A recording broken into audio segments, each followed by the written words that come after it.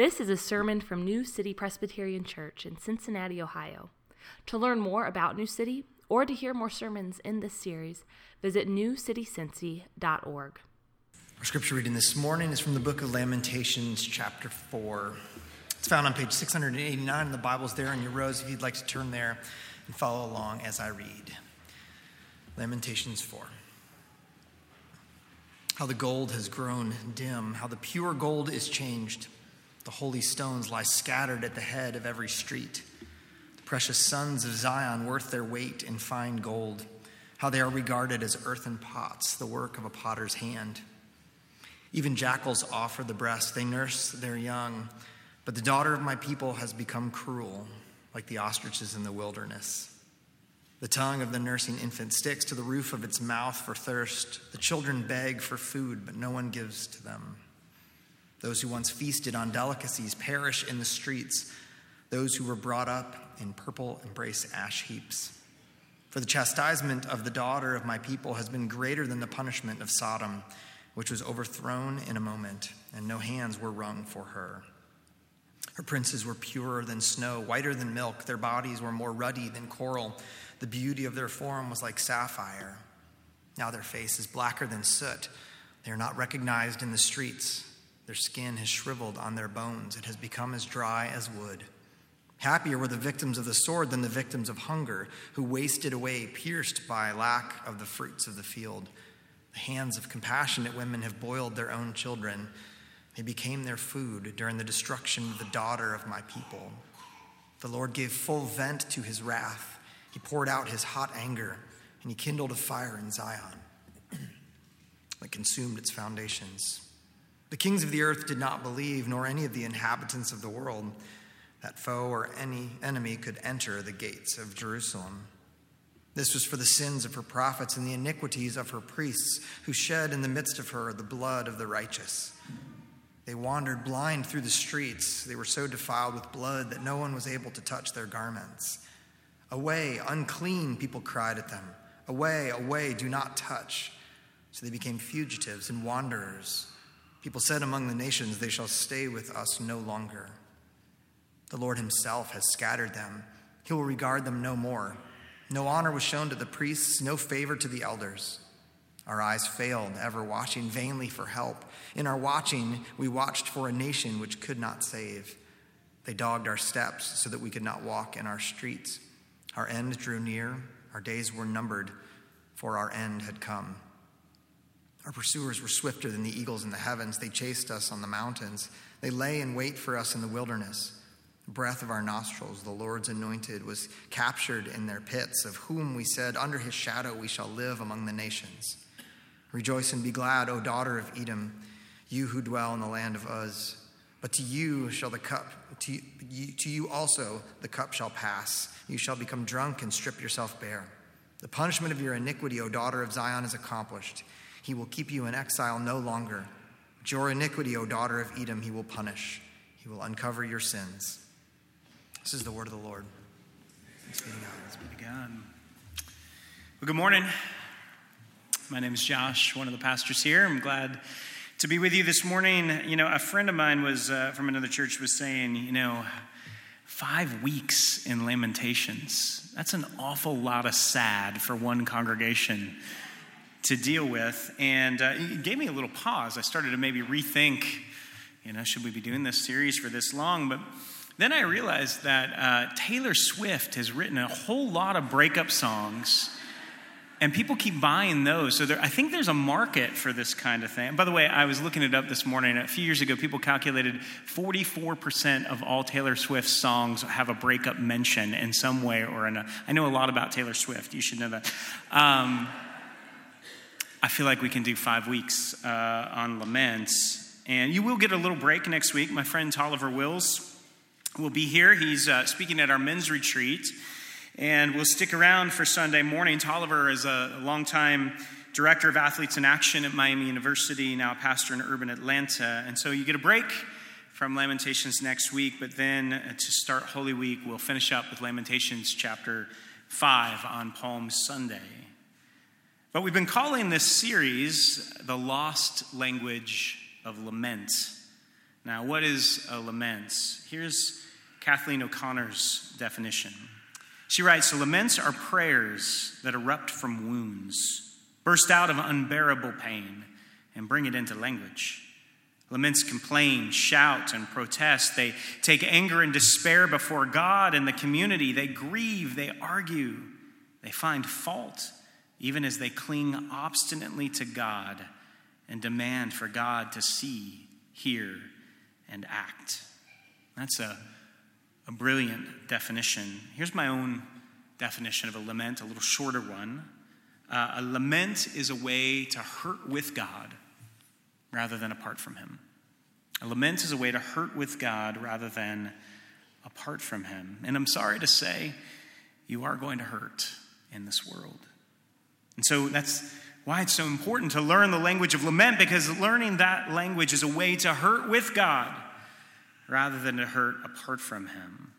Now, what hurt is the author of the book of Lamentations going through? Well, traditionally, the book has been ascribed to the prophet Jeremiah, the weeping prophet. There's pictures there on the banner, or painting of him. After the death of King Josiah, who was a good king, it's very rare in the Old Testament to find a good one, but Josiah dies, and Judah, the southern kingdom of Israel, enters into a period of increasing instability. And the Babylonians took this opportunity. They were the superpower of the time. They sensed this instability. And so in 597 BC, there was a siege of Jerusalem where many of the upper crust of Jerusalem were deported to Babylon. But then a few years later, in 586 BC, a second siege began, and it was total devastation. Jerusalem, the city, was destroyed. The temple was burned down. Most of the inhabitants were killed or taken into captivity. And you can read about this in 2 Kings chapter 25 or 2 Chronicles 36. That's the setting for the book of Lamentations. And then when we get to chapter 4, where we are this morning, Jeremiah is exhausted. This chapter has the same poetic structure that the previous 3 chapters do, but everything here is condensed. Everything is shorter. It seems like he's running out of words. The theologian Christopher Wright says, the poet, like his book of poems itself, is limping more weakly to a standstill. And if you've ever been in any kind of chronic or enduring pain, you know what that's like, right? It just takes the wind out of you. It saps you. It wears you down and wears you out. In chapter 4, the fewer words reflect the real famine of food in Jerusalem and ultimately the famine of hope in the people. Kathleen O'Connor simply titles this chapter, Beaten Down. It's like they're asking God, can we possibly get any lower? Have we reached the bottom of this grief and devastation and sadness? Will it ever end? And before we walk through the text this morning, I want to talk about something that we've alluded to over the previous weeks, but I want to draw out maybe a little bit, highlight a little bit more explicitly this morning. And that's that Lamentations is a book of poems. Poetry, of course, as you know, is an art form. And one of the roles that the arts play is to help us express the inexpressible, to speak the unspeakable. And since the attack on Jerusalem, the survivors are speechless. Poetry and art more generally is an attempt to give expression to what is often too deep for words. And Pastor Mike told us in week 1 that the Hebrew name for the book of Lamentations is just one word in Hebrew. It's the word for how, or in Hebrew, it's the word ikah, which we translate as how, as in how long, O Lord, or how could this happen? But in truth, it's not a proper word so much as it is an interjection, a cry, a wail. Like we would say, oh, or ugh. This is how the book of Lamentations begins. And it's how the chapter we have before us this morning, chapter 4, begins. And this is often how prayers in pain begin, with a cry, or with a scream, or with a groan. Even the Holy Spirit prays this way. Paul says in Romans 8, likewise, the Spirit helps us in our weakness, for we do not know what to pray for as we ought, but the Spirit himself intercedes for us with groanings too deep for words. How do you express what you're feeling when your home, your family, your livelihood, your job, your very world collapses? Like the people in Jerusalem in Jeremiah's day, or like the people in Ukraine today? How do you express that? Maybe it's only with a groan. But another attempt may come through the medium of art. Maybe you've seen this video. This is a woman getting ready to leave her apartment in Kyiv for the last time. And let you see just a short clip from this. Давай.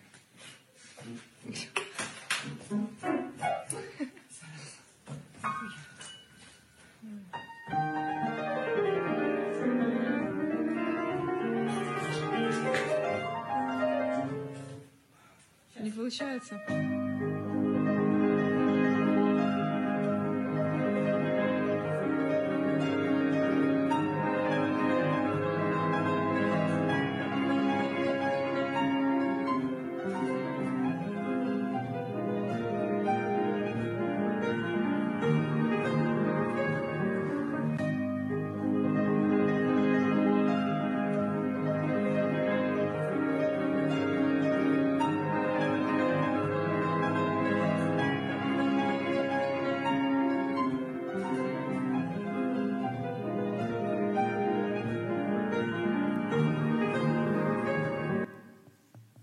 Sorry, I ended a little abruptly there, but sometimes music communicates what ordinary language cannot, and poetry does this too. That's why the Book of Lamentations is so powerful. It's a series of highly stylized poems. Chapters 1 to 4 are alphabetical acrostics, each with 22 stanzas, one for each. Each stanza begins with a subsequent letter of the Hebrew alphabet, all 22 letters of Hebrew. And then chapter 5 deviates from this pattern a little bit, but still in this 22 stanza poetic format. Well, why poetry? Because sometimes ordinary language just will not do. Sometimes poetry or music or painting or sculpture can give expression to something that seems otherwise inexpressible. And when you create something like this, it also can invite others into the lament. It resonates with others who have trouble finding the words as well, and gives them an outlet for expressing these things as well. I've been reading a book by the African theologian Emmanuel Katangole called Born from Lament. The subtitle is The Theology and Politics of Hope in Africa. And it's about the role that lament has played in Christian communities ravaged by civil war, particularly in the Congo. And lament often takes the form of music in Africa. For example, there was a Swahili song called Dunia Ime, I'm sure I'm getting the pronunciation wrong, Dunia Ime Chafuka, which is translated, the world is tarnished. It was written by a choir director for church music, but became broadly popular. It was played on radio stations throughout the country because it resonated as much. And the refrain in the song is a simple lament. Father, Father, we suffer a lot in Congo. Father, Father, we suffer a lot here in Congo. Why did that become a hit song? Because it resonated. Others trying to find the words, trying to find a way to express the inexpressible. Another popular lament song was composed by a children's ministry director, a song for a children's choir called Nightmare of a Congolese Child. And I'll read you just a part of it. Incredible, but true. Why pour my tears out? No one can explain it. At evening, the gang came without explanation. The shot was fired. When my mother ran to save herself, they killed her. We were saved, but we don't understand. Why this atrocity? Why? My brother killed, my sister kidnapped and wounded, my cousins made to enroll in war. Who is left? My grandmother thrown into a ravine. Why? Why? Now I am alone, no defense, no help. Hunger and begging my companions by day. Mosquitoes endue my blanket at night. Loneliness, my bosom friend. I call upon the conscience of the atrocity initiators, the collaborators from near and far, the malefactors to lighten our pain, for we are the victims, the innocent. Dear friends, come to Jesus. He is our only shelter. It is your power that fills me. In you I want to live. I love to live. You are the rock where I shelter. The Lord of my life. Now imagine that being part of your job as a children's director, to write lyrics like that, to help children speak the the unspeakable, express the inexpressible. And for some of you, that is your job if you're a counselor or a social worker or an artist. It's a great gift when you can help others give voice to something that they would otherwise have difficulty in expressing. And that's why the book of Lamentations is in our Bible. The poet's expression of his pain helps us to express the inexpressible. To learn the language of lament enables us to hurt with God rather than apart from God. Let's turn to the text itself this morning. The poet gives us a tour of the devastated city of Jerusalem, and everything, it appears, has come apart. All order has descended into chaos. In the first 10 verses, it's as if this was a movie, it's as if the brilliant colors would dissolve into an ugly, monochromatic gray. Everything has grown dim. Verse 1, how the gold has grown dim. The holy stones lie scattered at the head of every street. Now, this is a reference to the destruction of the temple, but it's also a metaphor for the destruction of God's people. We know that because verse 2, it says, the precious sons of Zion, worth their weight in fine gold, how they are regarded as earthen pots. So the children of Zion, precious as gold, lie scattered in the streets, discarded as if they were nothing but broken pottery. It's as if the whole population of Jerusalem has been thrown away like trash. And then the poet's attention goes to the plight of the children. As you all know that in any disaster scenario, children suffer, especially, verse 3, even the jackals, wild animals in desolate places, even they feed their children. But the people of Judah are more like ostriches who are thought to abandon their eggs, to leave their young. Verse 4, the tongue of the nursing infant sticks to the roof of its mouth for thirst. The children beg for food, but no one gives it to them. And the only thing worse than a child crying out in hunger is a child that's too weak to cry out in hunger. Verses 5 to 8, Jeremiah depicts the leveling effects of this siege. It's not just the poor who suffer, but the rich are also starving. Some have called this the democracy of deprivation. Those who once had honor and wealth now find themselves in the ash heap. The feasting has come to ruin. The glory of the princes is gone. Verse 6 makes the comparison to Sodom, the archetypal story of judgment in the Bible. But Jeremiah says this is even worse. Sodom's judgment, at least it was over quickly. But Jerusalem's was stretched out over a long period of time. Verse 9, happier were the victims of the sword than the victims of hunger, who wasted away, pierced by lack of the fruits of the field. It's a starry state when death by sword is considered a mercy. And then the most horrific image of all, verse 10, the hands of compassionate women have boiled their own children. They became like food during the destruction of the daughter of my people. And I read somewhere that Cormac McCarthy had this verse in mind for a scene in his apocalyptic novel, The Road. If you've read it, maybe you remember that haunting scene. Compassionate hands of mothers are supposed to care for and protect their children, but here they're preparing them for food. And the commentators suggest that perhaps the children have already died and the mothers then are forced to cannibalism in order to sustain the rest of the family. We don't know the situation other than to say this is the most horrific of images that perhaps we could even imagine. The most horrific image that the poet is painting. Have we reached the bottom? How long will our suffering continue? Will this ever end? And then starting in verse 11, Jeremiah goes on to talk about why this has happened. And as in the other poems, he emphasizes that God's judgment is behind the destruction of Jerusalem. Yes, it's a foreign power.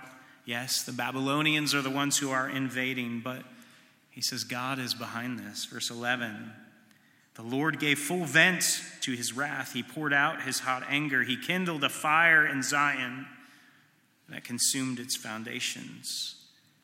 If the Babylonian inferno was the physical reality, the more terrifying reality behind it is the wrath of God. And then Jeremiah gets more specific. Verse 13, this was for the sins of the prophets and the iniquities of her priests who shed in the midst of her the blood of the righteous. God's wrath is directed specifically to the unrighteousness of the religious leaders who have betrayed their calling. Verse 14, they're supposed to lead the way for the people, but now they wander blindly through the streets. Verse 15, they were called to be set apart as holy, but now they're cast off as unclean. In 2016, the movie Spotlight was a surprise Academy Award winner for Best Picture. I say surprise because it didn't win any of the other awards leading up to this that typically signal, this could be a candidate to win Best Picture. It didn't win any acting or directing awards, but in the end it won the big one. And if you don't know the movie, it's the story of a team of reporters for the Boston Globe who exposed the sexual abuse by priests and the cover-up of the Catholic Church in Boston. It was called Spotlight because of the light that was cast on the 90-plus priest abusers who were hidden in the shadows, and then the thousands of victims who then could come out of hiding. There's a scene in the movie where one of the reporters discovers that a house in his own neighborhood has become a halfway house for priests who had been removed from a parish for suspicion of abuse, but then were often put back into leadership in a different parish. And the reporter writes a large note and pins it to the refrigerator of his house so that his children and his family would see. It's a picture of the house and the address, and says, "Don't go near this house. Don't talk to anyone living there." The priest becomes the pariah. And that's exactly the picture that's depicted in Lamentations 4. The guides are blind, the shepherds are wolves, the protectors have blood on their hands. Francis Schaeffer said somewhere that religious evil is the worst kind of evil because it betrays a trust. Have we reached the bottom? Will this suffering ever end? After announcing God's judgment, the poet returns to a retelling of the invasion. And now it's more of a communal lament. Notice the plural pronouns now, starting in verse 17. Our eyes have failed. In our watching, we watched. They dogged our steps. Our days were numbered. Our pursuers chased us. The pursuit of the Babylonian army finally leads to the capture of King Zedekiah on the plains of Jericho. Verse 20, the Lord's anointed. They put out his eyes. They bound him with bronze shackles, and the people are doomed because they no longer have the protection of the king's shadow. Once was precious is treated as worthless. Children who should be nurtured are being starved. The rich are reduced to the rubbish heap. Sumptuous colors are turned to gray. Ruddy good health is shrunk and shriveled. Mothers who should feed their children are eating them instead. Holy men have become dirty and defiled. The royal protector of life is himself trapped in a pit. Have we reached the bottom? Now, before we finish this out, let's just talk about a couple of applications here. And these aren't entirely new or novel from what we've been talking about the last few weeks, but it's worth reiterating again, especially this first one, that we need to practice lament as a spiritual discipline. And certainly why we're doing this series, but also why we make lament a part of our regular liturgy and our worship together. At least monthly, we tend to work in that into what we do together as a community. We need to learn this language, the language of lament. You have biblical license to call out to God like this. Actually, I would go further than that. You have biblical command to call out to God like this. And by the way, do you know who is the first one in the Bible to lament? God is the first one in the Bible to lament. Genesis chapter 3, verse 9. After Adam and Eve sin in the garden, after they break their covenant relationship with God, after they choose to listen to the lies of the serpent rather than the truth and the gift and the blessing of their Creator's invitation, he comes to them in the garden and he says, "Where are you?" Before we ever cry out to God in our pain, saying, "God, where are you?" God comes to us in his pain, saying, "Where are you?" And then you get to the Psalms, and like 40% of the Psalms are laments, more than praises. Lament is a way to hurt with God rather than apart from him. And I was thinking a lot these last few weeks about the phenomenon of what people are now calling deconstruction, people deconstructing their faith and sometimes losing their faith, often because of past hurts or disappointments or perhaps the failures of religious leaders. And I'll say I have some sympathy for that impulse, even if I don't wish people to go through that process of tearing their faith down. But I was wondering that if some of this impetus to tear down in the midst of pain wouldn't be there if there was a healthy and regular rhythm of lament already woven into our spiritual life with God and with each other. And as I was thinking that, then I read what my friend Liz McEwen wrote this week, and she put it better than I could, and so I'll just read to you what she wrote. I have her permission for this, I think. She said, "It being the season of Lent and all, I want to share that embracing the biblical practice of lament is the only reason I didn't abandon the Christian faith when I was a young adult. For the past 20 years, lament has been a great stabilizing discipline for me. It has humanized my faith in a way other spiritual practices have not. It has opened me to greater self-awareness and made me more aware of those around me. It has not cured my spiritual angst, but it has torn me open and then opened my eyes to the depth of need in both myself and my neighbor. It's made me more desperate for the power of resurrection. Some people think that the experience of Christian victory and joy and my best life with Jesus is what draws us nearer to the heart of God. And yes, there's some of that to be found. But I found intimacy with Jesus just as much in the dark places of my mind and heart. As my favorite theologian, Frederick Buechner, says, the gospel is bad news before it is good news. And oh boy, isn't the world so very full of bad news? If we don't embrace the biblical framework for approaching the bad news of the world, then we can never come out through it to the other side, the side where we encounter the good end of the story. Here we see in part.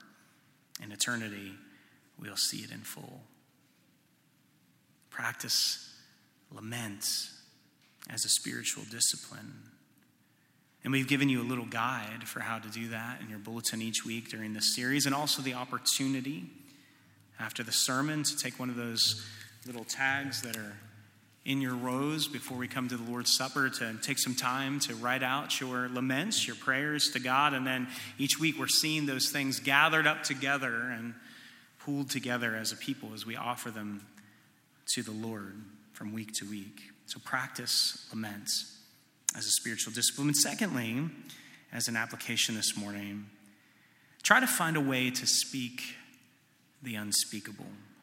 That is, you might need a way to express yourself that takes a different form than ordinary, typical language. Some people work this out through journaling, right? And there's often non sequiturs in there, and there's lots of exploration and just trying to get it out and figure out what's going on. People who write often like to journal to do this. I have a friend whose son has some mental and emotional challenges that make it difficult for him to express himself. And so he sits at the kitchen table and he colors, he draws. What he often can't speak, he can draw. I had another friend for whom it was running. Whether it was being alone or it was the quiet of the early morning or the rhythm of his feet on the pavement or the endorphins from the physical exertion, it was during a long run that he often could process his feelings of hurt before the Lord. What is it for you? What medium can you use to speak the unspeakable? Wounds exposed become wounds attended to, and therefore it's important for us to go through that process. Try to find a way that works for you. And the final application is just simply to move toward others when they are lamenting. Move toward those who weep. The cry of anguish has a cathartic effect for the sufferer, but it's also an invitation to others to see and to hear and to stand with those who suffer. It's part of what it's like to be in community together, and even more broadly as we think about suffering. I've been in a pastor's cohort for the last 4 years with a man by the name of Andrew Moroz. See, he's the guy on the right there on the screen. He's a Ukrainian immigrant to the United States, now a pastor in Virginia. And I was with him just a couple of weeks ago. We do these little pastors' retreats together, the 6 of us. And every day he had to step out of our meetings to do radio and television interviews about what was going on in his home country of Ukraine. He actually is on his way to Ukraine tonight with a relief trip, providing supplies and for refugees. And he explained that he's doing these interviews as a way of lamenting for himself what's happening in his homeland, but also as an invitation to others to pray and potentially to act. And so it is with those that we encounter in pain. So move toward those who weep. We have to finish up here, but I do want to return to our original question. Lamentations 4 is the cry, have we reached the bottom?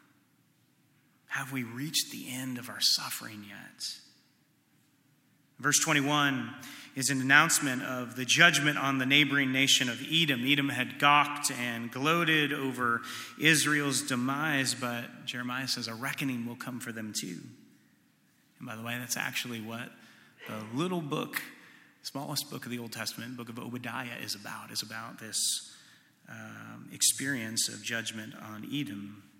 But notice the imagery of the cup being passed to them as well. They too, Jeremiah says, will drink of the cup of God's judgment, and it is terrible.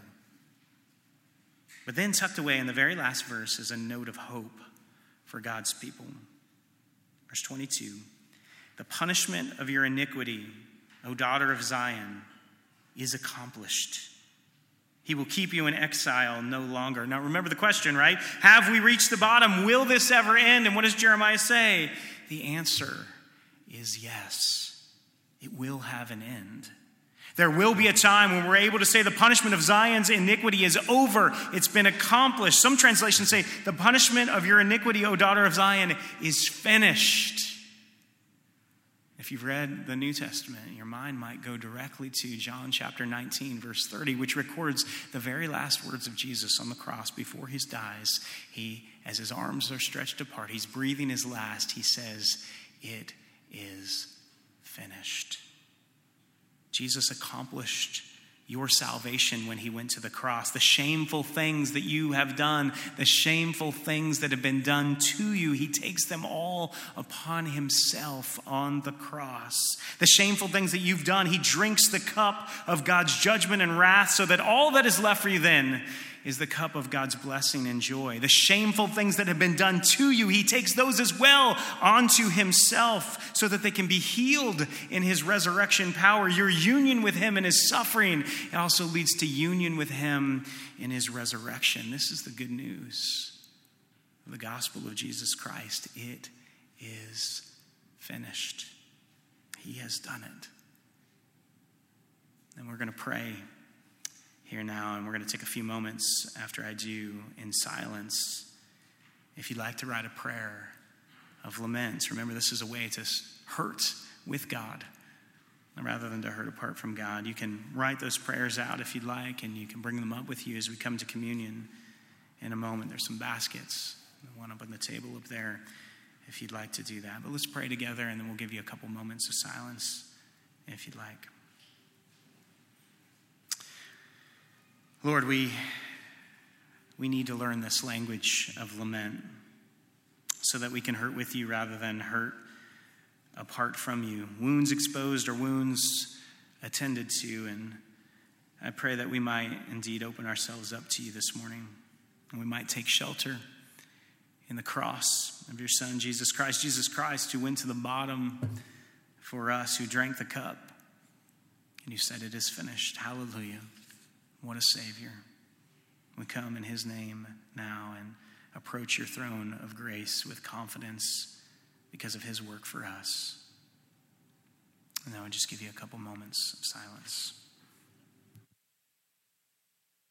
You've been listening to a sermon from New City, a church in Cincinnati, Ohio. Visit our website at newcitycincy.org for more sermons and resources. That's newcitycincy.org. Thanks for joining us today, and God bless you.